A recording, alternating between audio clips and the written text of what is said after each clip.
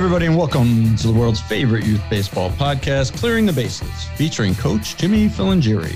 I'm David Friedman, and I want to thank you for coming along this ride with us. How we doing today, Coach?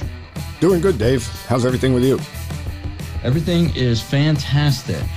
So I understand there's congratulations in order for the new member of the Filangieri coaching tree. Yeah, well, thank you very, very much. My grandson was born on January 19th at 1:15 in the morning. You want me to get into how much he weighed, how long he was? Nah, he was a baby. Well, listen, I have his training schedule all set. So 6 months we start training. And I think that he'll probably be one of those kids that may get drafted right out of high school. High school? Why do you think you got to wait that long? Good point. It's a good point. Yeah. I just saw a story about a 16-year-old from, I think it was Venezuela, that got signed at 16 years old with like a $5 million signing bonus at 16. So, you know what? The bar's been set. Yeah, there's your benchmark. That's it. So, yeah, I mean, and hey, we know at this point the NILs don't mean anything, so why not? You got Cal Poly calling probably in a week or two. Yeah, the whole thing is going to be as if my daughter doesn't kill me. Hey, I've got to think about paying for college. So, yeah, congratulations on that. That's fantastic. That's number 2. That's for number 2. Correct? Yep, my first one was a granddaughter. My second one is a grandson. All right. Well, they got it right on the second try. It's 50%. That's all right. Well, I already tried to talk to my daughter and my son-in-law about getting my granddaughter to play softball, and man, I was shot down. Oof. Oh no. Oh yeah. That's not right. No, because that's got to be baseball. Well, good point. I mean, she could wind up being, I don't know if they would give me the freedom. You never know. She could be the first major league woman. That's right. All right, something to shoot for. Another bar has been set. At 15. So that's fantastic. I wanted to bring that up. And then you're recovering still from your trip out to the ABCA convention? Yeah, what a trip, Dave. It was incredible. I mean, I was there for 3 days, and every year that I go, it gets better and better and better each year. It's just an amazing convention. Yeah, I know how much you look forward to it, and you always have some good stories coming out of there. Do you have anyone specific you want to mention that you either ran into or their presentation that you saw? I know we're going to do a show about it going in the future, or multiple shows, but you want to give us a little taste of what we could expect? Sure, and I just hope that I don't leave anybody out, because that wouldn't be very good. But no. I ran into some people that had been on the show. I ran into Anthony Pla, did a little recording with him. It was nice to revisit with him. And I ran into Steve Springer. I ran into Peter Caliendo, had nice conversations with both of them also. Then there were presentations that I went to where I listened to Jake Lindmeyer of Brookhaven College, and then I interviewed him afterwards. I listened to Zach Casto, and he's from University of Charleston, West Virginia. And again, I went to his presentation, interviewed him afterwards. I also had a conversation with Buzz McNish of Fulton High School in Knoxville, Tennessee. That was a great conversation. I can just keep going on. To be honest with you, the time that I was there, when I left, I was exhausted. I didn't stop for 5 minutes. Yeah, those things can be overwhelming. I'm sure you also had some tough decisions to make sometimes, because there's multiple things going on at the same time. Obviously, only being able to be in one place at a time, that makes it kind of tough. And I think we talked about this last year. Do they record these so that you can go back and see the people that you weren't there live? They do, yes. Yeah. February 1st, they release all of the videos of all of the presentations. And yes, you are right. I had to make a lot of choices. Do I want to see this? Do I want to see that? And between that and doing the interviews, there was just a lot going on. And I don't want to, I definitely, absolutely do not want to forget that I spent a lot of time with Jonathan Reinbold, who has been on the show, a good friend of mine.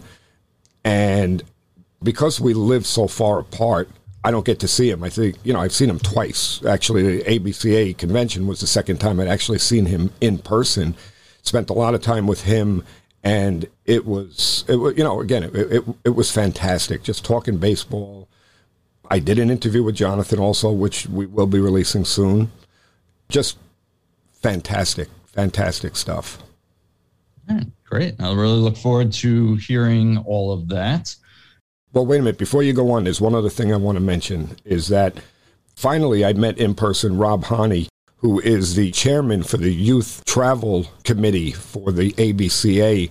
And I've been trying to get him on the show, so I was able to meet him in person, have a very brief conversation with him, and set up a show. Now, that, I believe, will be a very, very interesting show for our listeners because, again, he's the chairman for the Youth Travel Committee for the ABCA. All right, well, that sounds great. Well, I'll be looking forward to that as well. Hopefully we can get those set up sooner rather than later while everything's still fresh. And before, I assume for a position like that, he probably doesn't truly have a down season. But I'm thinking, just like most of us, once the weather turns, we get a little busier. I can tell you, we'll have to work on getting those set up. Just from what I do know about him, yes, he's a very busy man. He's from Virginia. I know he's very involved with baseball in the state of Virginia, plus what he does for the ABCA. So, yes, you're right. I'm going to try, probably have to try and shoehorn him in somewhere. Yeah, we got a busy couple months coming up, certainly. So that all sounds great. Speaking of great, we've got the founder of a Facebook page I know you're a huge fan of. I recently have become as well. It's called The Coach's Diary, and his name is Reggie Bibb. He's a coach down in Texas. He's a youth coach. He coaches primarily basketball. I think he does some soccer as well. Looking forward to speaking to him. I know you're the one, you had made the original contact with him. What is it about his page that made you really want to get him on the show? Well, little by little, I started seeing posts from A Coach's Diary. Most of his posts are quotes from high-level coaches, whether it be basketball, football. I'm not sure if he even does any baseball coaches, but it really doesn't matter. Coaching is coaching. And I noticed more and more frequently I was seeing his posts, liking them, because whatever he was posting were things that I believe in, so I became more and more interested. Then I thought to myself, well, as all I know is A Coach's Diary and these posts. I don't know anything else. I don't know the man behind this. So I said, let me dig a little deeper and see if I can get in touch with him and talk to him about possibly coming on the show. And I got to tell you, Dave, I'm really happy that I did, because, I think the people are going to love this interview. From what I spoke to him about, he is spot on with everything, and it was one of those things where I really didn't know what to expect, but I was very impressed, and I'm looking forward to a really good show with him. Great. So without further ado, let's get on with Reggie Bibb. Hey, Reggie, thanks for coming on with us today. Really appreciate you spending some time with us. Thanks for having me. I'm excited. Hey, Reggie, thanks for coming. I love the stuff that you put out on Facebook. I'm sure that you've probably seen. I've shared it a million times. I've liked it a million times. I really like the message that you're sending. Thank you. I really appreciate it. I'm glad it's resonating with some people. So give us a little bit of background on how you came up with The Coach's Diary. What was kind of the main force in driving you to want to do that? To be honest with you, just a lifelong athlete, lifelong coach, and more importantly, a lifelong learner. I'm going to clinics and camps and trying to learn so I can grow as a young coach. And I didn't have anywhere to store my notes. So I was looking for somewhere to store my notes. That's why it's called A Coach's Diary. It was really literally just my diary on a blog spot years ago. And then something prompted me. I don't even know what prompted me to start posting it on Facebook. But it started off as just a place for me to collect my notes and my thoughts on coaching, just personal notes, personal thoughts. And then it started to kind of slowly grow a following. And then just being in the coaching space, I just saw that, we were going in a direction in youth sports that I didn't necessarily love. And I wanted to try to put out positive messages about coaching. So it evolved from just my coaching notes into how can I put out positive messaging in the world about sports that can inspire and motivate coaches, parents, and athletes. And it's just kind of grown organically from there. So where do you get a lot of your content from? Because I see that you have all different coaches. Is it just from doing research and just looking around on the internet and finding stuff? Pretty much, yes. I'm in education. And so just a part I think about being in education is being a lifelong learner and always trying to learn and grow and improve myself. I always say if I want my athletes to improve and grow, I need to learn and grow always. And so I'm always reading books. I'm always listening to good podcasts or just watching sports in general. And then when you're observant in that, things just start coming to you. So I might be watching a game and somebody will say a really good quote that I like, and I'll just type it up and share that and put that out there into the space. But then to be honest with you, also a big part of it is just being a dad. And I'm watching my kids play. And to be honest with you too, not happy with my kids' performance.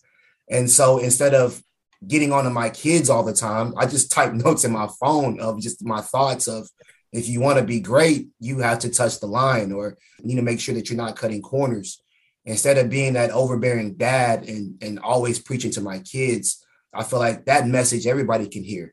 So some of it is just an outlet for me to not continue to get onto my kids, but to put a positive message into the world of, man, if you really want to do something, there are certain choices that you have to make. So again, it's just being a lifelong learner, books, podcasts, watching sports on TV, and then just the experiences that I have every day as a parent and as a coach.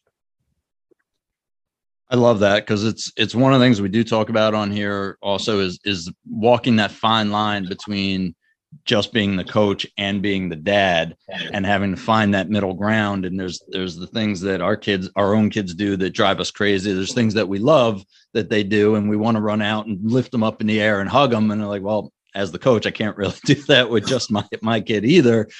So, and then I guess I'm sure you've run into this too, is also then having to kind of explain that to the kids of like, I can't single you out. I'm not going to single you out for when you do really bad, but I can't really single you out when you do great either, because then you get into the whole daddy ball thing. And even if your kid is the best kid on the team, it just doesn't come across well. Man, I've had to manage that though. So, being the coach of my kids, you have to be tough on your kids because you don't want to single your kids out. But my oldest daughter, she told me one day, she said, Daddy, how come you always celebrate everybody else, but when I do something good, you don't celebrate me? And so I had to make sure that I'm intentional on when she does something really well, I'm going to celebrate it. But I'm also very open in my communication. All my kids know that is my daughter. You know what I mean? Like we don't beat around that bush. It's not an elephant in the room. That's my daughter. I love my daughter. I'm hard on my daughter. I want to be tough on y'all as well. I'm going to hold everybody accountable. But when my daughter does something well, I'm going to celebrate it just like I'm going to celebrate everybody else. So really just trying to model and teach her and treat her like I do everybody else is very important to me. Right. Well, being consistent as a coach is probably right up there with priorities, just as long as you're consistent. And I can speak from when I did coach my son. He said, we had such a good time. That's all it was about. It was a lot of fun. And I said, okay, that was it. I did my job. He doesn't hold any grudge or anything that I was too tough on him or something like that. I love that, man. My daughter told me, my oldest daughter's, we asked, what do you want to be when you grow up? He said, I want to play professional basketball, professional soccer. But she said, when I'm done playing professional sports, I want to have one son and I want to coach his AAU basketball team. And it just made my heart smile. It's like, oh, she wants to model. And I do this because my dad coached me. Yeah. And then she wants to do that for her kids. She's already thinking ahead. So I love it, man. I love coaching my kids. It's great. That's great. Yeah, one of the greatest things, most frustrating, but also greatest reward, obviously, is seeing your own kids develop. My father coached me. I wrestled and I played baseball. My father was not a big sports guy, but he was a big he was willing to put time in. He just, I don't want to say not effort. It just was kind of misplaced. Like he just didn't know about stuff. And it wasn't like it is now where you could go online and watch 1,000 videos and learn all that stuff, which I'm, Jimmy and I, we're still doing. And it sounds like you still do the same thing, like, right. Never think you know it all. So, I had a coach, but I don't know. I had more of a chaperone than coaches. It seems like with some of the sports things that I had. So that's where when my kids first started playing, I didn't coach him the first year that he played, even though I played baseball at a decently high level. I didn't coach him because I didn't feel like I knew enough to coach. Mm-hmm.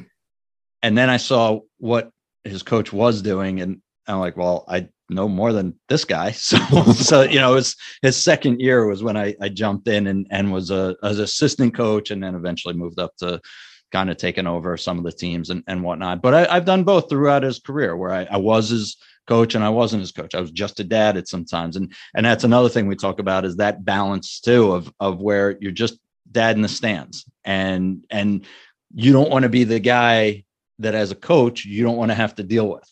Right. The dad in the stands is screaming at the kids and all that stuff. And, I was not much of a yeller to begin with, so it wasn't that big of a stretch, but that's another thing we got to balance out, right? I assume your kids on teams that you're not a coach also. Yeah, definitely. I've coached my kids literally in every sport, but I don't continue to coach them in every sport. I'm the same way. Like to be honest with you, when my kids first started playing sports, I didn't want to be their coach. I just wanted to be dad.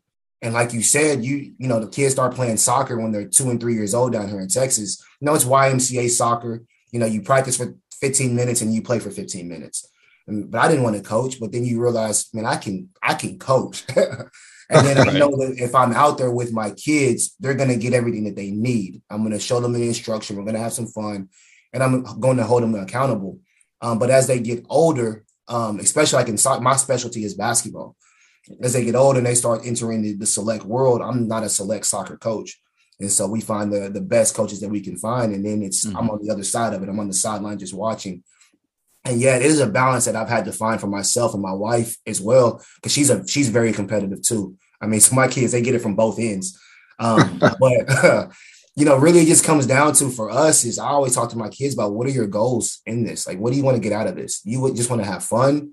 Or do you want to be really, really good? Or do you want to be the best? And my job is just to support y'all in whatever that is. And all three of my kids are very different. And so my kids, that they say they want to be really, really good and they want to play travel sports and everything that comes along with it. I'm honest with them. I don't have a lot of money. I'm in education. And so if we're going to do this and you say that you want to be really good, there's certain things that you have to do every day. You have to work hard. You have to compete. You have to do it with a smile on your face. You have to be a good teammate. And those are the things I'm going to hold you accountable to, while still trying to just be dad and loving and having that grace. But there's definitely a balance that we're always trying to figure out how to better balance everything, if that makes sense. Yeah, definitely does.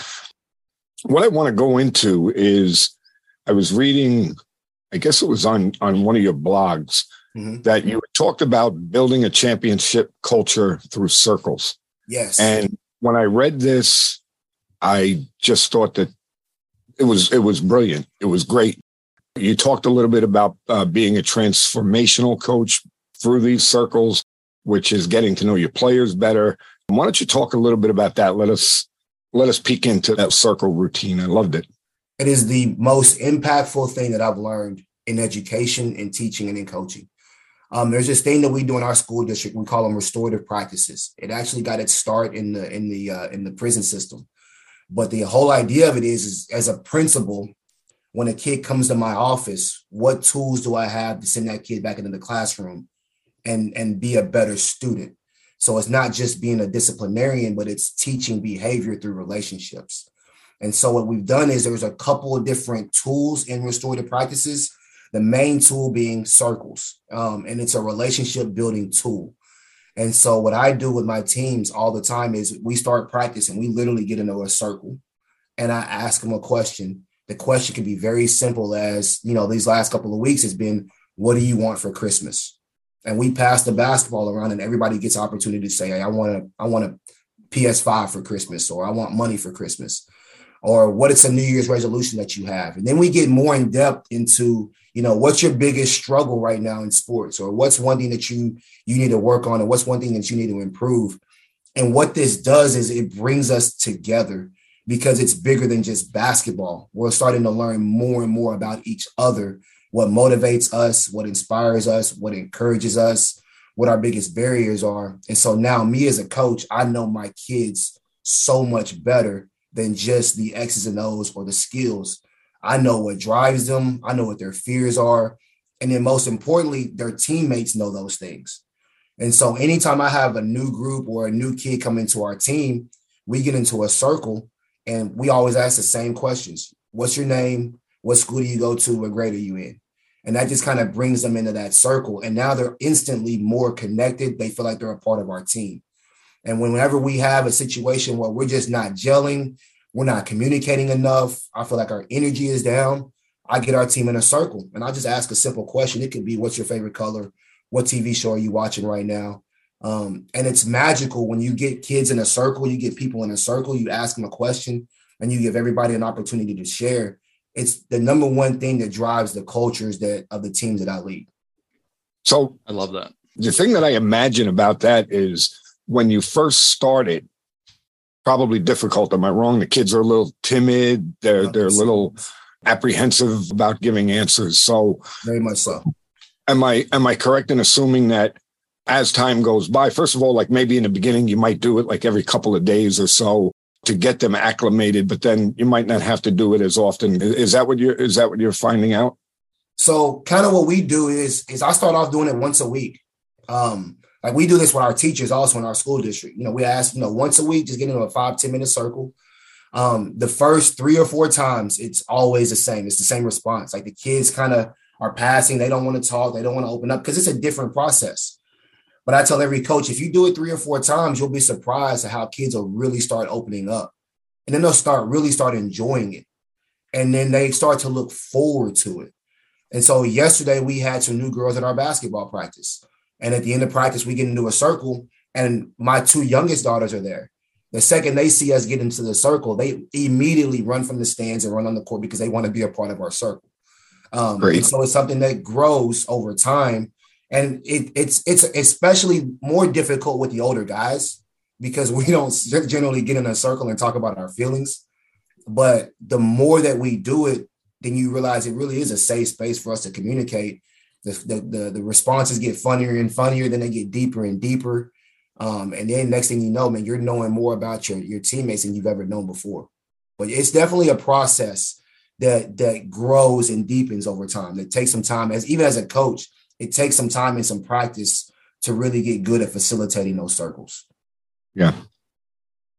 Yeah, I really like the idea of it. Something I haven't read up on, I haven't seen. Going to take a very deep dive into that now, because one of the things that you mentioned, and we've had a couple of guests on recently that have talked about this type of thing, is as coaches, we forget about sometimes we're so focused on the sport that we're doing and, the next practice or the next game or whatnot, and we lose track of the individuals on the team. We're always talking about promoting the team, but we do lose track of the individuals sometimes. And not, you talk about safe space. And for some of these kids, this might be this hour and a half or 2 hours, whatever we have with them, might be the safest place that they have in their entire day. And to give them an opportunity to talk about themselves, even if it's for 30 seconds or whatnot, might make a huge difference. And if they build up that trust with you as an adult, as a coach, as a leader, that could help them with so many other aspects in life that they're going with, and help them open up to you about other things. If there is something going on in their home life or their home situation or whatever, I think that could be huge. It is. And it's the best part about it is it's a systematic way of doing so. Like we say, let's build relationships with our kids. Let's build relationships with our athletes. But what does that really look like? And this is just a system and a process through which you can do it. And it's easy, it's simple. But like you said, it's meaningful, and it gives kids an opportunity to speak and to open up and to let things out. And then, like you said, too, it's we promote the team, but this is a systematic way of getting to know the individual. And it's, like I said, it's been one of the most impactful things that I've learned as a coach. Yeah, because I know we look at it, and I'm a JV coach. So Jimmy and I are coaching at the same age levels and the same type of frustrations where the kids don't seem to be, they don't have just the general knowledge of the game as what we did when we were that age. Like it's just, there's a lot lacking in their prep of getting up into the high school range. And we're always thinking there's infinite things for us to go over and practice. Right. So, and we only have whatever it is, again, we have 2 hours, and out of that 2 hours, we got to do our warm up. We got to do our cool down. We have to, all this stuff. And it's like, all right. And we have to drill this, and this. Well, if we took 5 minutes less of doing ground balls, is that really going to have a negative impact on their play, as opposed to how much of a positive impact doing something like this mental work? How much of a positive impact could that have on their life? And we lose track of that stuff. Man, you're going to have to do it, because if you don't do it, at some point, your team is going to blow up internally in some way to where you're going to have to address the mental things anyways. So this is a way to just do it proactively. And then too, I understand like the concept of time. Like we don't have enough time to do what we do anyways.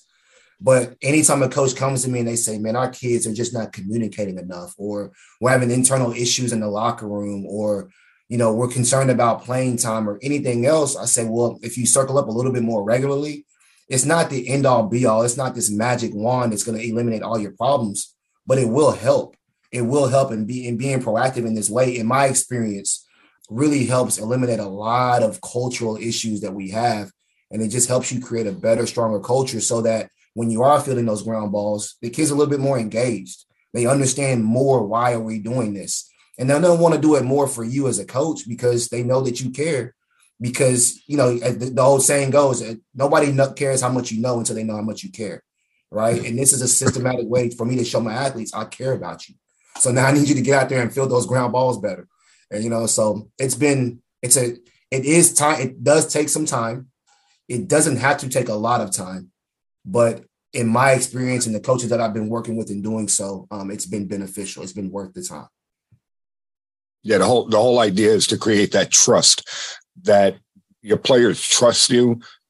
You probably haven't listened to the end of this show, but that's the way I close the show, is that people don't care how much you know until they know how much you care. Because that is so true, that if you can gain their trust by letting them know how much you really care about them as an individual, as a person, they'll run through brick walls for you if they trust you.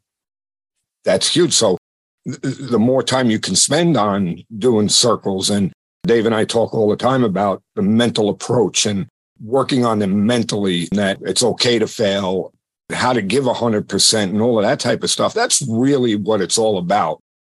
And then if you fit in the ground balls and the fly balls and the hitting and, the pitching and stuff, they're going to get better. But I believe that if they get better mentally, that is more important than their actual physical things, because their physical things they can work on their own if they choose to. Now that's a different story, whether they choose to or not.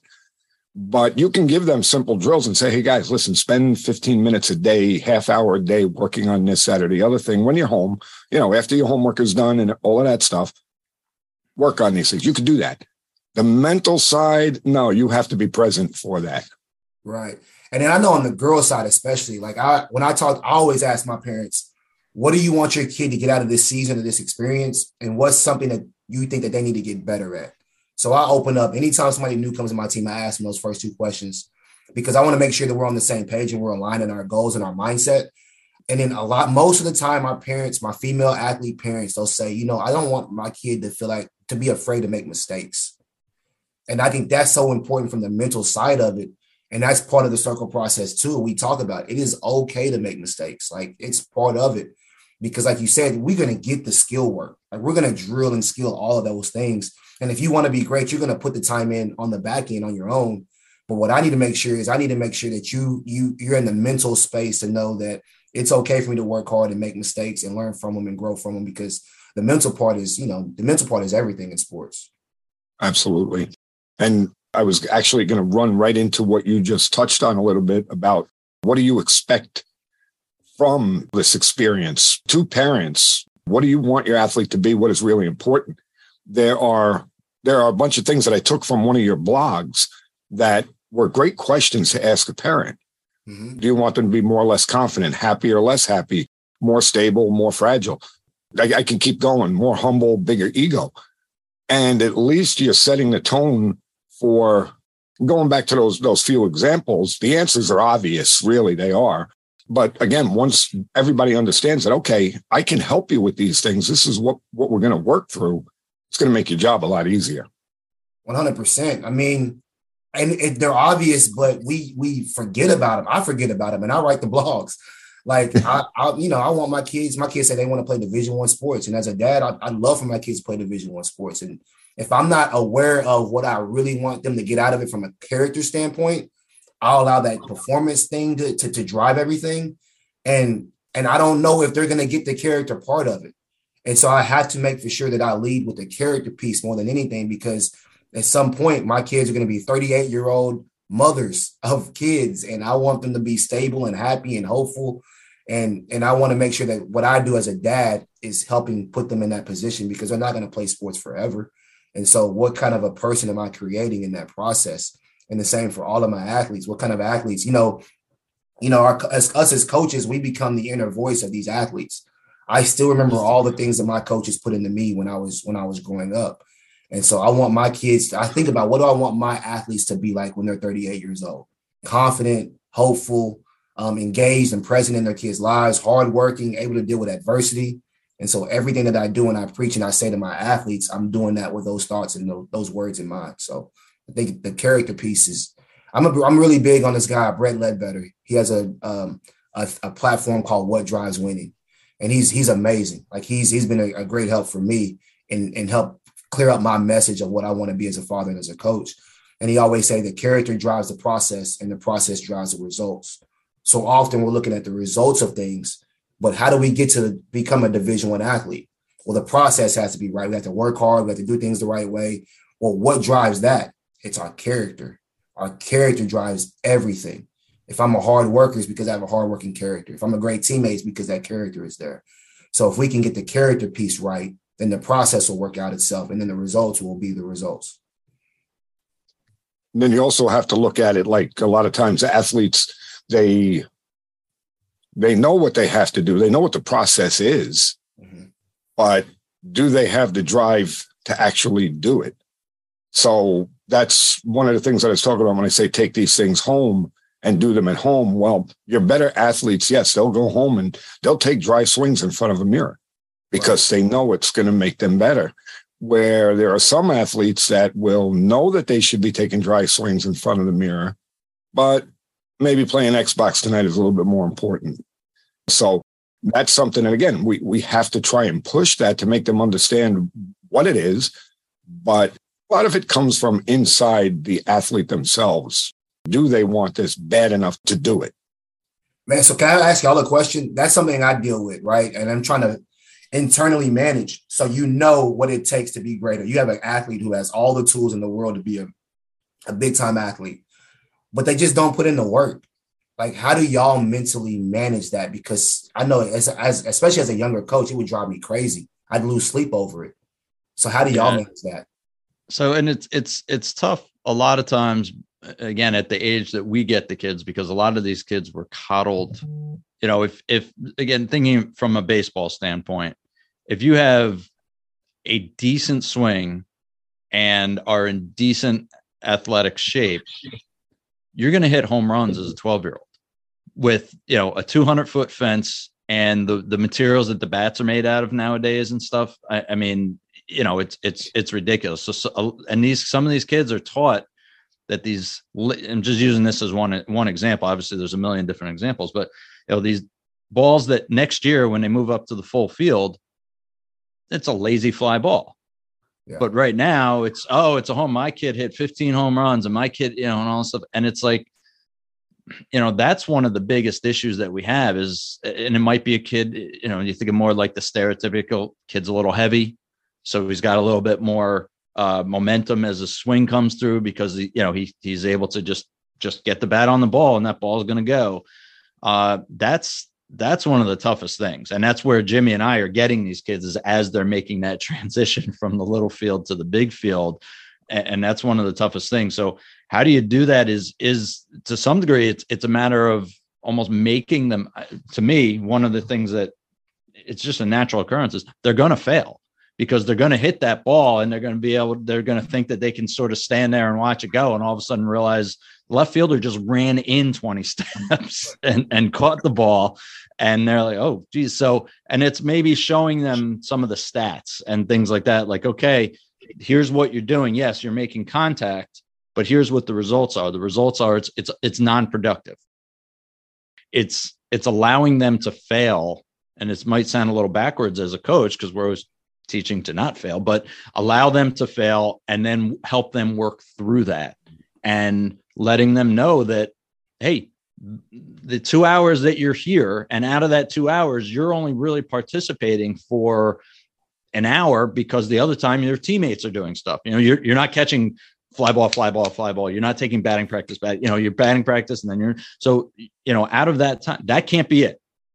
That can't be your sole participation in this. You have to be doing things on your own, and it doesn't have to be 5 hours a day. It could be 10 minutes, something like that. There's no way you can tell me you don't have 10 minutes that you can on any given day. Yes, one particular day, maybe you don't, but 3 days a week, you can find 10, 15 minutes to work on this stuff. So I don't know. That's one of the things that I do, but I think they have to fail first. A lot of the kids, they have to fail first. Otherwise they think, yeah, I'm doing good. Man, I think the best advice I can give you as far as what Dave just said about failing is, and you may want to write this down, look up Sue Enquist. She was you're familiar with her? Oh yeah. UCLA softball coach. Listen to the way she handled her team with regards to failure.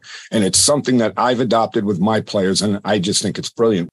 The other thing too that I wanted to say, as far as, like you said, you have a gifted athlete, how do you make him understand that he needs to do this work on his own? Well, that's something that you're going to have to, again, just hammer it home, drill it into him. Failure is a big part of it, but that's something that I feel that at my level, because again, I only get the kids for 1 year. Dave's the same way. We only get them for 1 year. You may not see that result until a couple of years later. So the idea is to hammer it home, make sure that they understand. And I'll be quite frank with you. I tell my players right off the bat, I know this may sound a little cruel, but I always tell them, I say, I really don't care whether you do it or not. Yeah. I really don't. I'm not the one that's trying to climb that ladder. I do what I need to do as a coach because I'm still trying to climb that ladder. So I study, I work, I do everything that I need to do. But you need to do that also. And if you don't do it, that's fine too. But that's pretty much the way I hammer it home. Man, I'm so glad to hear both of y'all say those things. As I get older, I realize more and more that I can't control the success or the work ethic of my athletes. And like you said, I have to be okay with knowing, the whole John Wooden quote, success is peace of mind and satisfaction knowing that you did the best that you could. And I tell my athletes the same thing. Like, I can't make you do this. I'm going to give you all the keys, all the tools, and I'm going to give you everything that I have. But at the end of the day, you have to walk through that door. At the end of the day, you have to chop that wood. At the end of the day, you have to do those 10 minutes a day.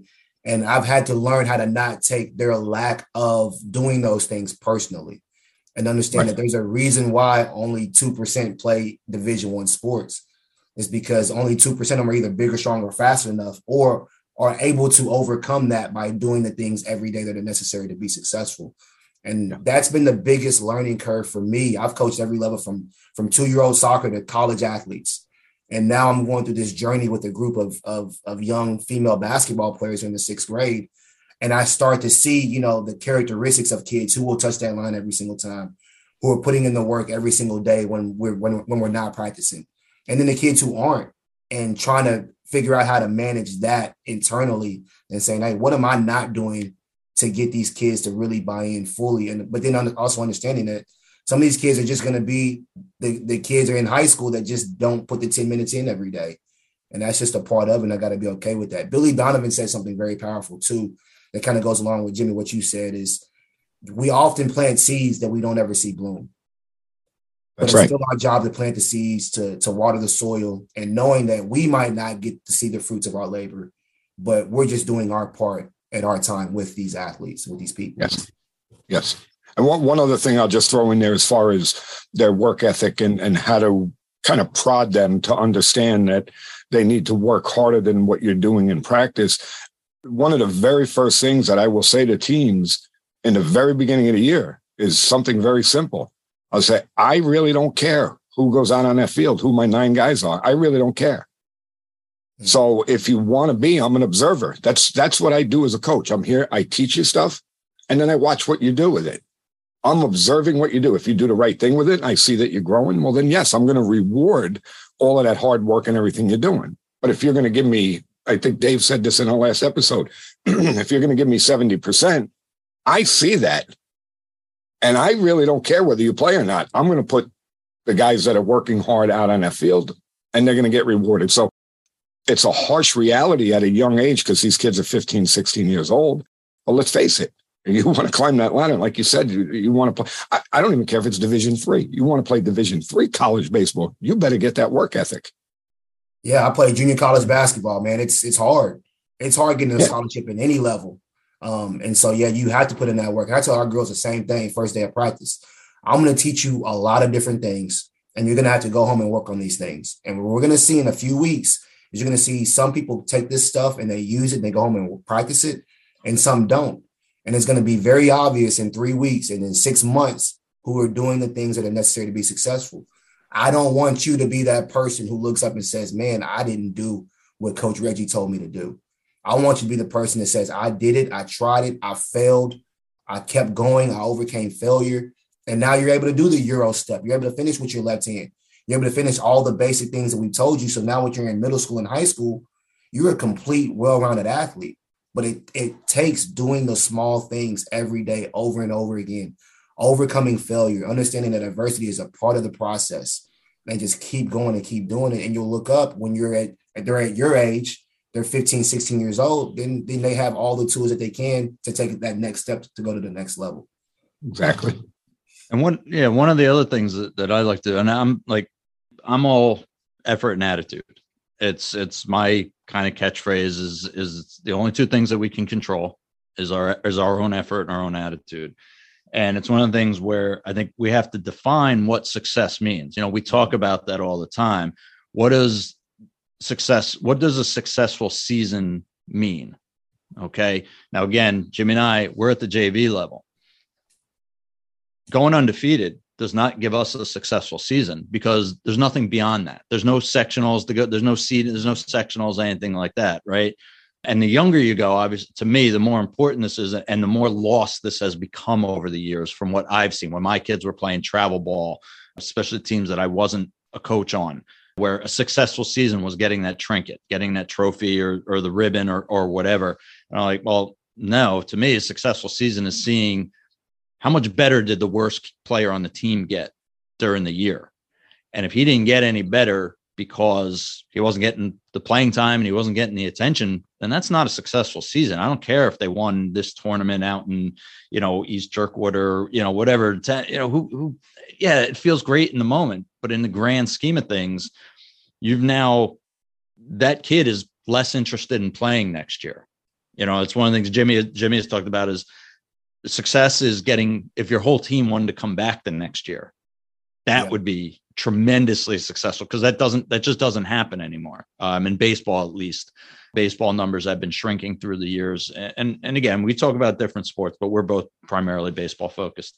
It's been shrinking. More kids going to other sports or not playing sports at all, esports, which I don't like to call sport, but this is the world we live in these days. Right. So, that's something is how do you really define success? And then you can build towards that, because if you don't define what a successful season is, both as an individual and as a team, then you really don't have a good direction, and you don't have a way to judge at the end of the year how good of a job you did. That's like, we do that in our circle. Like that's part of our circle process is defining what success looks like for you as an individual and for us as a group. And I'm really big with our parents, our sixth grade basketball players. I said, we can go trophy chase all we want to, but it really doesn't matter. One of my best friends, my college roommate, his son is a high level college basketball player. And he'll tell me, he said, Reggie, respectfully, nobody cares about fifth and sixth grade girls basketball. Nobody cares if you won that trophy. Nobody knows true. except for the people in that gym. The only thing that matters is your kids having fun and are they getting better? Because the second they stop getting better, they're not going to be on the top team anymore. And so for us, success is are you continuing to get better? Now, of course, these tournaments are a great way to measure whether or not we're getting better because we're playing in competition, we're competing against each other. But it's really not the trophy. It's about, okay, are we getting better? And then are we having enough fun so that we can continue to work hard? Because you have to have fun, because if we're not having fun, why are we doing it? You know, so there's got to be some kind of level of enjoyment. But at the end of the day, man, are we getting better? And I love what you said about how we defining success. Can I ask y'all, how do y'all do that process? Like, so how do y'all ask your athletes what does success look like? Is that like a team building activity? Do y'all just give them and say, this is what success is? Like, how do you help your athletes define what success is? Well, I can say that one of the things that you guys just touched on with what Dave said and what you just said is that a lot of times we'll go out, we'll play a game and we'll lose the game, but the game was a success in my mind. So the way I let my players know is after that game, I sit them down and I tell them, I'm proud of you guys. And sometimes they look at me like I'm nuts, like, coach, we just lost. I don't care. We executed this correctly. We did this correctly. There was so many positives to take from that. You guys are getting better. So knowing that a success is not necessarily a win. It doesn't, that's not what we're doing. Like you said, we're trying to make them better. So if they execute a play correctly, but it didn't have an impact on the game, let's say, but they did it correctly, to me, that's a win. They need to know that. They need to know that, hey, we did it right. Let's keep doing what we're doing. Don't worry, the wins will come from that. That's my feeling. Yeah. It's a combination of asking them what they think success is and then letting them know what you think success is, and hopefully getting them on the same page as you. And there's things I've changed a little bit certainly through the years, because I'm always looking to grow and add on. Like I said, never feel like I know everything. And things change. Even if I did know everything today, by tomorrow I don't anymore because something else has changed. Right. So finding out, getting them on board with what your program is.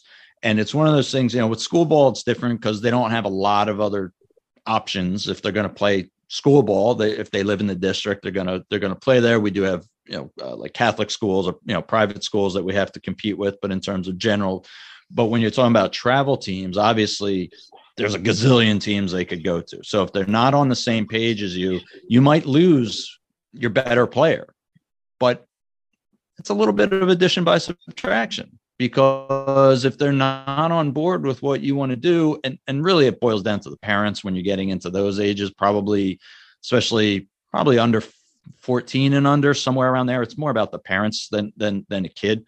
Once they get up to 15, 16, then it's the kid is probably more the driving thing. If he wanted to stay on the team, the parent would probably keep him on the team, type of thing. When they're younger, the parent still thinks they know better sometimes. And we've seen it. I've seen kids in a single season be on 3 different travel teams because, this coach was doing this. And it wasn't anything horrible. It was just, again, either, I'm not getting the playing time that my kid's not getting the playing time he should get, blah, blah, blah. Whatever the situation is.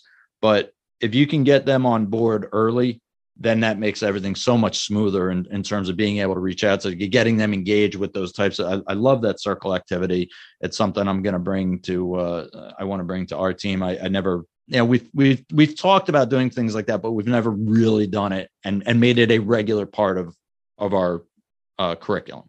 Yeah. So yeah, I know I get off on my tangents. I get off on my tangents here, but can I ask y'all this? Do y'all deal with, at y'all's level, or do y'all deal with a lot of parent issues? No. And my feeling with parents, whether it be my travel, or my high school team, is brutal honesty is the best way to handle it. Okay. So I will meet with my parents and I will tell them exactly what my culture is. This is what we expect. These are the expectations. And basically what it comes down to is, and I it's not like this is my thought. I got a lot of this from Mike Matheny, from his Matheny Manifesto. Is all I need you to do is clap. That's it. Encourage the boys, cheer them on, and that's it. I believe that with parents, you have to be brutally honest. You have to be stern and just let them know what's going to be allowed and what's not. And then I think it goes away. The other thing, too, is that with parents, when parents come to you with a problem regarding playing time, position that the kid's being, position on the field, position in the batting order, if they come to anything like that to you, I will have the conversation, but I will know why that kid is doing whatever, and I will tell them. And the other thing I do also is I want the player there when the parent talks to me. I don't want to talk to the parent one-on-one because this involves the player. Let's work it out and make sure that he understands why we're doing it. I don't know. Did that help you at all? Oh, I love that, man. I love having parent conversations. I mean, because I want us to be on the same page. I say we're raising these kids together. Like it's not me being separate from you. Like we, as a parent, we only get one chance to go through this journey as well. And I want to go through it and be happy and hopeful at the end of this journey also. And so the only way I can do that as a coach is to know, like, what are your thoughts, what your expectations are. And if you have an issue with playing time, let's talk about it. So I can be clear and say, hey, these are the things that I see from your athlete. If they can do X, Y, Z, we can get them on the court more. Now, also knowing that they have to do X, Y, Z better than the next person, because that's a part of it as well. But if we don't have that conversation and they're just stewing in the background and upset, let's at least talk about it and let's get it out. And, sometimes, honestly, I don't know everything as a coach. I might be missing some things. That parent has seen their kid and raised their kid and seen their kid play in a lot of different environments throughout their entire career. And sometimes I just didn't realize that, no, this kid might be a little bit better in this situation than what I know. And so just being open and honest and having those conversations. And like you said, just being brutally honest with facts. And these are the results. These are the stats. And, I had a conversation with a parent when I was coaching in high school. Why is my kid not playing varsity basketball? Like, man, I love your kid. Your kid's a very hard worker, but your kid doesn't handle the ball great with their left hand under pressure. Your kid doesn't do a great job of pressuring people and keeping people in front of them. And when they get pressured, they don't make shots. Dad was like, you know what? I've been telling my kid that for the same thing for the last 3 years to work on those 3 things. Man, thank you. It's like, I want your kid to be successful. Let's figure out how we can work on these 3 things so they can get more playing time because I want them to play. Love that. Thank you. Yeah. And I mean, I've had with my teams, I haven't had a lot of issues. I've seen a lot worse on teams where I was just a dad and how the parents were chirping in the stands and whatnot. And again, I've told this story a bunch of times on the show, but from the time my oldest son, who's now 22, I think when he was 11 was the last time that I could sit in the stands with the other parents, where I just, my head would be ready to explode because of all of the chirping, all of the sideline coaching that was going on. And 2 things. A, it would make me frustrated listening to it because I know a lot about the sport and I would disagree with a lot of the things that they were saying just from a technical aspect. And then there's disagreeing with their whole approach of the thing of shouting out and whatnot. And I didn't want to be, the coach looks over and sees 5 of us sitting together. He doesn't necessarily know who's who. And I'm not going to be part of that, So that's where from the time, some point, I think when he was 11, if I wasn't one of the coaches and it was a team that, and he played, he was good. He played on some good travel teams and stuff like that, and school teams. I was out on the fence, out on the right field fence, left field fence, whatever, because I couldn't be near the parents anymore. From a coaching standpoint, it's 1 or 2 players a year. It seems like we have an issue with one of the parents where, my kid's not getting this opportunity, or why isn't my kid, why are you having the one year we had one of the moms going, I don't know why you're having my son pitch. He's not a pitcher. And like, I don't know if you're watching what we're doing, but he's really athletic. He's got a strong arm and he can throw strikes. So I don't know what you mean by he's not a pitcher, because he appears to be pitching, and there's growing pains because he didn't do a lot as a younger kid. So there was some growing pains, but he had the potential. And it was just making sure that they understood that was, again, we're looking for the best opportunity for the kid. Here's another opportunity he might've been the third best catcher on the team, which is not going to get you a lot of playing time in high school. We're not playing. It's not like a travel team where we're playing 5 games in a weekend, right? It's one game at a time. So your third best catcher is not going to get a lot of opportunity. But if we can get him in other places, and that's, just having those kinds of conversations with the parent to make sure that they understand it's about we feel what's best for the player in relation to what's best for the team as well. That has to stay in there. Last year, we had a situation with a parent complaining that his player didn't have the same opportunity as other players. And we immediately said that's not true. He's at practice every day. We're watching every day in practice. He has the same opportunity. He's not reaching up and he works hard. Everybody on the team works hard. Okay. One of the biggest things one of the worst things a parent can say is, my son works harder than everybody else. Really? What are you judging? What are you judging that by? What metrics are you using to come up with that? Because especially again, at our level, parents aren't at the practices in high school. Right. They're not seeing it.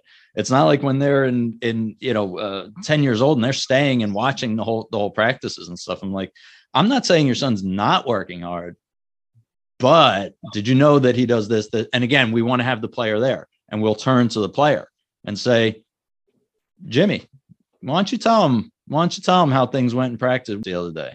Oh, I wasn't running on and off the field. Oh, okay. So now, those types of things, because again, effort and attitude. You give me 100%, you give me 100% effort and a positive attitude, you're going to get that extra playing time, whether your physical skills deserve it or not. That's the way, as a JV coach, again, where we're not trying for sectional seeding and all that. Our whole job is to get all of these players ready for next year. Right. That's it. So they all have to play and they all have to sit, because the best player on the team is probably sitting next year. So they have to learn that too. And that's the other thing that the parents have to understand. So it hasn't been like a rampant problem where like we're ready to quit or anything like that, but it does seem like that we get 1, maybe 2 instances a year. The other thing, I know I'm taking a long time with this, but the other thing that we do is my head coach is one of the easiest going head coaches I've ever worked with. He happens to be one of my best friends, and that's how he was the coach, and he got me involved in helping him with the team. And we'll just sit down with the player, and he'll just say, "Tell me what you bring to the table." Yeah. What do you feel your strongest points are? And we had a player whose mom had come to us multiple times about how her kid wasn't getting enough playing time, and just sat him down and said, "Tell us what your biggest strengths are." All he did was list off the things that he needed to work on. I'm like, okay, well, that's pretty much the answer right there. If you can't tell me what your biggest strength is, how can you say that you're not getting the opportunity and you're not getting what you should be getting? Yeah, the educator in me loves all of that, because we are teachers as coaches. And then a lot of times we're teaching them how to understand why they are or are not playing. We're teaching parents how to understand why their kids are or are not playing, because we want every kid to be successful. David, I love what you said about, I want your kid to find success individually in the concept of the team. I mean, that's my number one goal. Is I know every parent, they show up because they want to see their baby play and they want to see their baby be successful. And so I'm very intentional and purposeful. Say, I want all of y'all to be successful, because I know y'all's parents are here and they want to cheer y'all on. But at the same time, being able to communicate and teach everybody, these are the things that I'm looking for as a coach, so that your baby can be successful, or you as an athlete can be successful individually and in this team sport. So I love that. It's all about expectations, whether it be from the player to parents. It's all about expectations. Yeah. Let me just to cap off on that. I've seen this happen many times through the years with with travel ball, where I'm going to say obviously it's not 100%, but it's the overwhelming majority. Every team, they start off with, hey, there's no guaranteed playing time, but I'm going to be fair. Your kid's going to get adequate time and blah, blah, blah, blah, blah. If your kid's not one of the best on team, we're going to work with them. And this is to get the people through the door, right? To get it's travel team. So they have the tryouts and blah, blah, blah. And as you said earlier, one of the first things starts off with is the money, right? These parents are paying a lot of money to be on some of these travel teams. And every team that I've been involved with, not as a coach, but as just a parent, it was the same kind of spiel up front about how much, we're by practicing with us, they're going to get better and blah, blah, blah. And then it turns out once you're in it, there's not a lot of individual work that can be done, and there can't be. So every parent hears that spiel. Almost none of them realize that the coach is talking to them and their player, right? Yeah. It's like, oh yeah, that's for the weaker players. That's for the other players. That's not. So then you get into the situation. So it's setting expectations. You have to do it globally as a team. And then with certain circumstances, you have to do it, my opinion, you have to do it one-on-one with that player and their parent of this is really what you need to expect for this year. You maybe not specifically say, hey, you're the 12th person on the team out of the 12, but you're right now, I don't see you at the level of being a starter. If you do the work that needs to be done, we should be able to get you in. But I don't think most coaches have that second conversation. They have that one general conversation. And like I said, I can tell you, because I've seen it where there was a kid that did not belong on this team, but that organization wanted the check. And this kid did not belong at that level. And we tell everybody, playing time's not guaranteed. We'll get you in when we can. And then that kid sat and he sat and he sat and he sat. And every game that those parents were getting angrier and angrier and angrier. And I just, again, that's where I have to remove them because I wasn't involved in the decision-making and whatnot. And I try to throw some things out there to him. I even pulled the kid aside. And even though I wasn't a coach, I'm like, hey, if you don't mind, I can give him a couple of tips or whatever. But it almost never works out. Almost never. Man, I think that's one of the most important things that we can do as coaches is have that second conversation with every single parent on our team. I try to do it informally. And that's why I asked the question, what do you want your kid to get out of the season? What does your kid need to improve on? And so those are the two circle questions that I use individually with parents because I really want to know what their thoughts are so that we're all aligned. And then I encourage parents to have that conversation with their coach.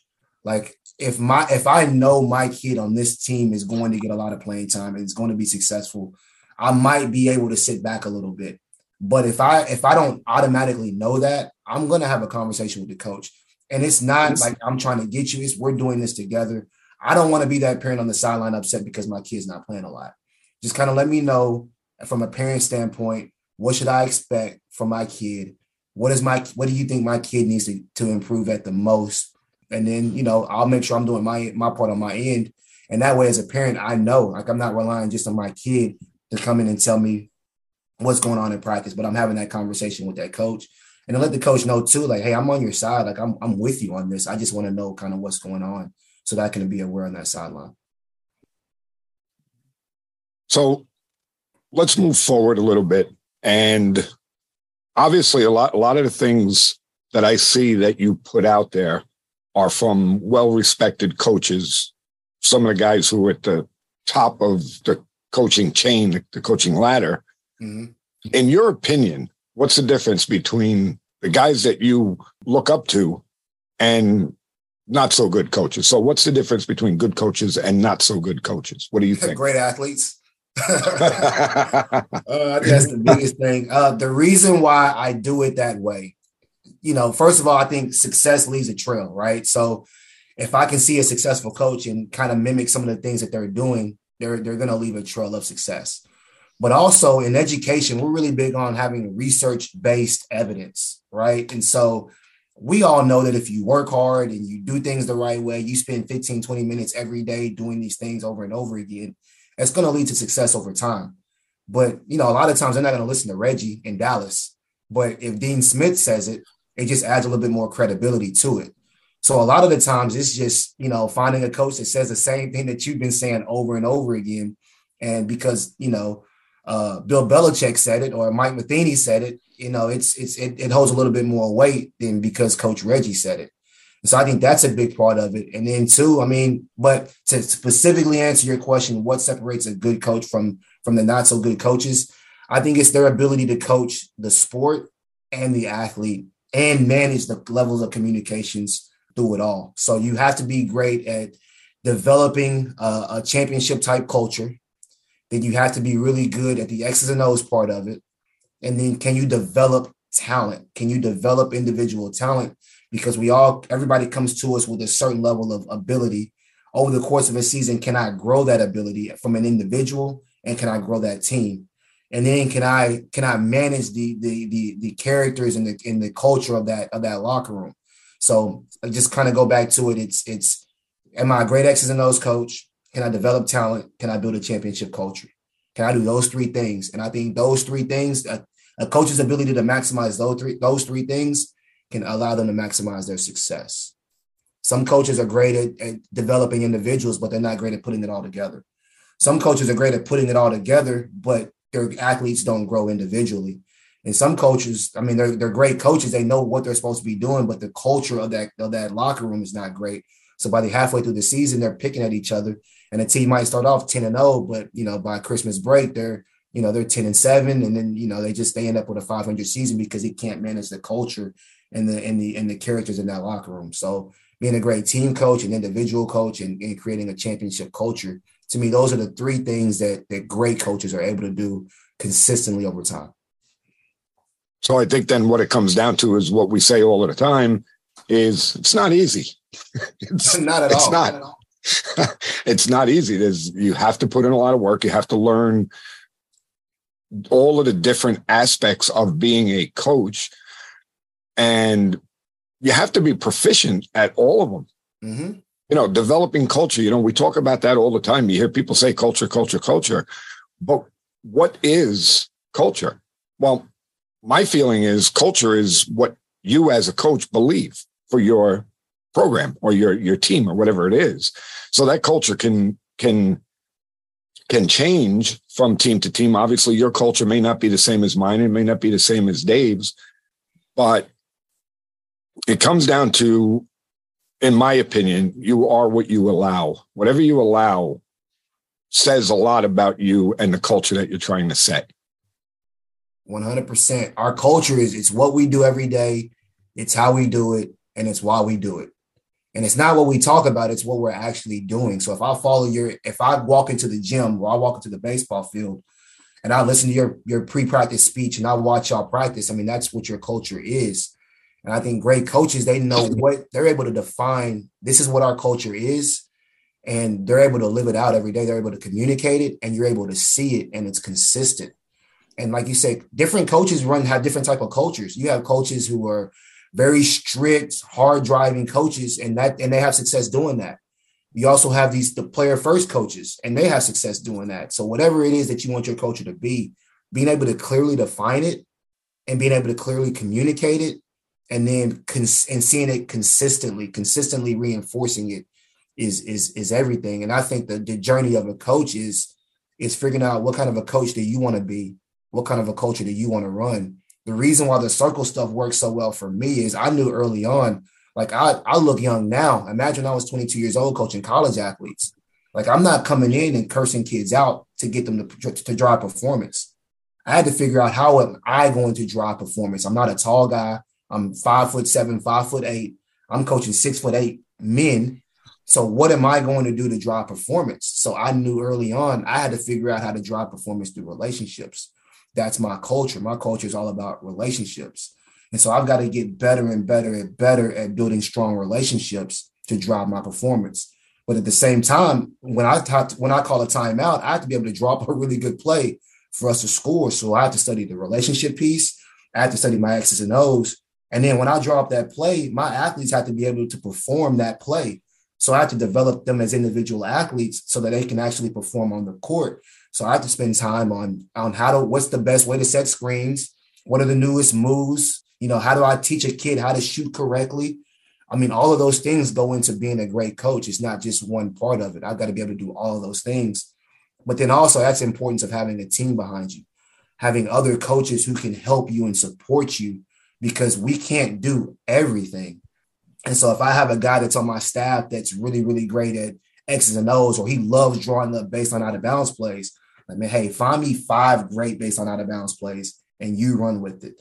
So being able to knowing what your strengths are and your weaknesses are, and bringing people onto your team that can help with those, I think is also huge. You're not going to find a great coach out. No great coach that I post doesn't have great assistant coaches. They all have great assistant coaches, and they talk about how great their assistant coaches are. And so you have to have great support around you if you want to be great. Yeah, I agree with you 100%. The guys who are at the top of their game, the most successful coaches, have great assistants with them. But there was something that you said too before about relationships. The relationships that you have with your players differ from player to player. Mm-hmm. So it's harder. Well, not harder, but it's difficult because you're going to demand a certain way from player A than you are from player B. So that's another thing that coaches need to learn is, how do I get my point across, my consistent point across, in different ways? Right. But to the point of having good assistants, not all of us have it. So you have to find ways to be able to get that point across by yourself for the most part. That's huge, man. I keep going back to the circles. That's why I like circles, is because it's just another tool that helps me learn more about each individual athlete so that I can better communicate with them on an individual level. And then so they also can learn more about me and my coaching style and my leadership style. And so they know, man, Coach Reggie's not just some mean guy that's just making me touch the line every time or making me set the screen this way. Coach Reggie really cares about me. And I know that because we talk. And so I think, just finding different tools, like you said, and ways to reach every single person on your team the best that you can is huge. But you also have to give yourself grace of knowing, like, everybody, I'm not friends with everybody. I don't connect with everybody. And it's okay if, like, and every team I coach and every team we all coach, there's kids on there we just don't reach for whatever reason. I had coaches and I just didn't care for that coach. And that's okay. So giving yourself that grace also of understanding, like, you're not going to connect with everybody on a personal level, but we can still coexist and have a solid, effective, and appropriate coach and player relationship is huge. Just as long as they know you care about them, right? Yeah, man. I want y'all all to be successful. I want y'all all to be great. I care. I tell my kids all the time, and I care about y'all. Just say it. I care about you. If nothing else, if you don't know if anybody else cares about you, Coach Reggie cares about you. I might not understand everything that you got going on. We might not always agree, but just know deep down there's somebody that cares about you. Coach Reggie always cares. Every communication, every text that I do with any of my players, the way I end it is, I love you, bud. Every single text, every communication. Go ahead, Dave. I'm sorry. No, I was just going to say, I feel like this is something we could probably talk another 5 hours about this kind of stuff, but I think this is a good spot for us to wrap it up on those notes there, because that's what you're about, right? Get Reggie. I mean, that's the main thing you want to get through to your people. Well, let's leave it off there. It sounds like something that we can have you back at some point, hopefully, and we can continue on and continue to exchange ideas, because that's what the strength of the show is it's not about the one person just dictating for an hour. That's not helping. Just like with your team, you can't sit up there and just lecture for an hour with the team about the right way to do, right? I love the idea of the circles that you bring forward. It's something I absolutely want to incorporate into our regular routine. Everybody's time is valuable. Appreciate you taking a little bit of time out of your life to spend with us here and with our listeners. Give us an idea. Where's the best place that people get a hold of you? So, A Coach's Diary. It's on Facebook. It's on Instagram. It's on Twitter. And I just started an official blog in December. It's at acoachesdiary.com. If you go to that website, they have a place where they have my email address at coachesdiary@gmail.com. You can go on there and you can subscribe. I do the best I can to respond to all messages. Facebook is a little bit difficult for me to answer messages on because I get a lot of spam in there. But I try to do the best I can. But my email address at coachesdiary@gmail.com or at coachesdiary.com, the website, are the best places to reach me. All right, great. Well, again, really appreciate you taking the time with us. I think this was fantastic. I hope our listeners will get as much out of this as I did. Thanks for coming on, Reggie, and wishing nothing but success in the future. Thank y'all so much. I'm grateful and thankful that y'all invited me to be on here. This was a blast. Thank y'all so much. I learned a lot. Well, to tell you the truth, it was your doing. If you didn't put out such great content, I would have never reached out to you. So, I mean, what I'm going to tell you is, yes, I mean, I'm a big fan on Facebook. I look for your posts and I'll keep sharing them, you know, as much as I can. But I really appreciate you coming on. I thought it was great. And yeah, maybe like Dave said, maybe we'll do it again, you know, down the road sometime. It'd be great. I'd love to. It's like I said, it was a blast. Thank y'all. So that was our introduction to Reggie Bibb. What'd you think, Coach? Oh, my God. I thought it was fantastic, Dave. He just brought, and again, I'll go back to what I said before we even spoke to Reggie. I didn't know what to expect. I really didn't. And I mean, I was pleasantly surprised at really everything that he stands for and everything that he brings to the table for his players. I thought it was great. Yeah, you know, you can tell, you can hear the passion in his voice about player development, and it's really human development. Yes. You know, it's again, he recognizes that what we're doing might wind up being a small part of this person's life, but if you can impact them in a big way, that translates into so many other aspects of life. Everything he talks about is just being so positive and so reinforcing the good. It's great to hear that from somebody he's not a big name college coach or anything. You know, I think he's more like us, although, you know, his Facebook page has over 150,000 followers. So he's obviously doing some things right. Exactly. The message that he's sending is something that he should be very proud of because, again, with a following like that, I mean, just to echo what you just said, yeah, he is doing something right. And I got to tell you, I mean, we spoke about it during the show, the things that I was able to learn from him, most importantly, the circles. What a great concept. Yeah, as soon as you said it, I was very impressed by that. I think that's a great idea. It's something I'm going to do what I can. Obviously, you know, again, I'm not the head coach, but I'm going to do what I can. I want to incorporate that in, whether it's once a week or whatever. You know, especially once the season gets going, we have a rainy day when we're in the gym, something like that. That's a great, you know, when we're limited by what we can do indoors, it's a great thing to do. But it isn't just 5 minutes at the beginning of practice, 5 minutes at the end of practice, whatever. I think it's a great idea, and I don't see how it can't help bring the team together.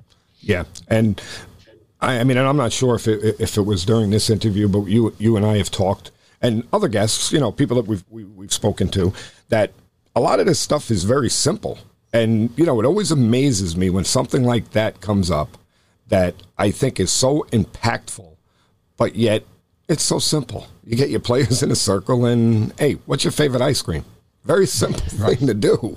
And yeah, well, I think it was Kirk, the last show, Kirk Cabana, where he said it was something along the lines of, "It's tough, but it's simple." Right. Like most of this game, it's tough, but it's simple. Right. Yeah, it's amazing. So, I mean, again, I can't thank Reggie enough. Great job. I thought it made for a really good show. I think that a lot of people will be able to take a lot of stuff from it. And yeah, I'm really happy. Yeah, he was great. He was great. So we want to remind everybody, I know he gave the information at the end of the show, but reach out to him. He's at A Coach's Diary, basically on all of the social medias. He also has a coachesdiary.com, that website that he runs, and he posts some good, interesting stuff there, a little bit longer form, obviously, than what you can do on just your Instagram or your Facebook pages. So reach out to Reggie, follow him, make him part of your regular routine, you know, in the morning to look at, because it's all positive, it's all good, and it's only going to help you. So on that note, we want to ask you guys to make sure that you are also following us. We're at the CTB Show. It's at the CTB Show on Twitter. Both of us are on Twitter individually as well. You can look up our names. Facebook, Clearing the Bases. You've got at Gmail is clearingthebases@gmail.com. So reach out to us. Let us know what you thought about the show. Let us know what you think about us, what topics you want us to bring up in the future. Any guests that want to come on, reach out to us. Our docket is filling up. It always, this time of year when Jimmy hits the convention, it gives us a lot of good meat to chew through. So if we don't get back to you right away, don't get upset. It's a matter of timing. But go ahead and reach out to us. We love to hear and interact with our people. Give us those 5 stars. We want to keep the show going. We want to keep growing our audience and bringing you all the good content that you're looking for. I know what I'm looking for, and that's for you to always give us 100% effort and a positive mental attitude, PMA.